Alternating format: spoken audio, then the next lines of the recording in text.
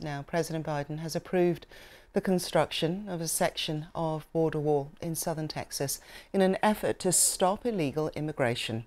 Around 32 kilometers will be built in Starr County, which is on the border with Mexico.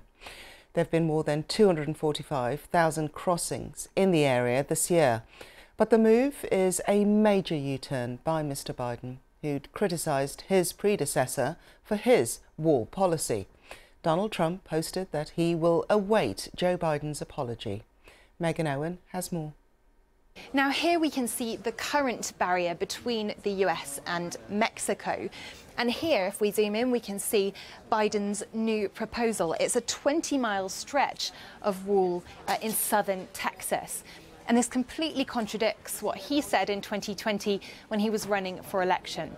There will not be another foot of wall constructed in my administration.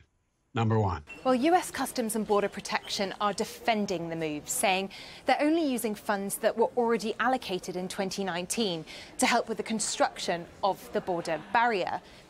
So what is behind Joe Biden's decision? Well, he's been grappling a rise in illegal migrant crossings in the US. In fact, this year alone, we saw 245,000 crossings in the Rio Grande Valley. That's the area where he wants to build this new section of the wall. Mexico's president also said that in the last week alone, there were 10,000 border arrivals every day, and September is expected to break records. Now, this is putting a huge strain on US cities. New York declared a state of emergency last year because of an influx of migrants. Here are some workers building temporary accommodation to house those asylum seekers.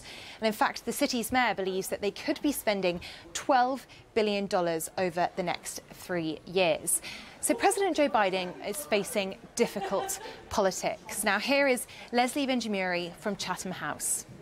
We've seen the recent politics in the House where any number of issues are coming up, and certainly border security has been a long-standing one. It's now because of that pressure to keep the government funded.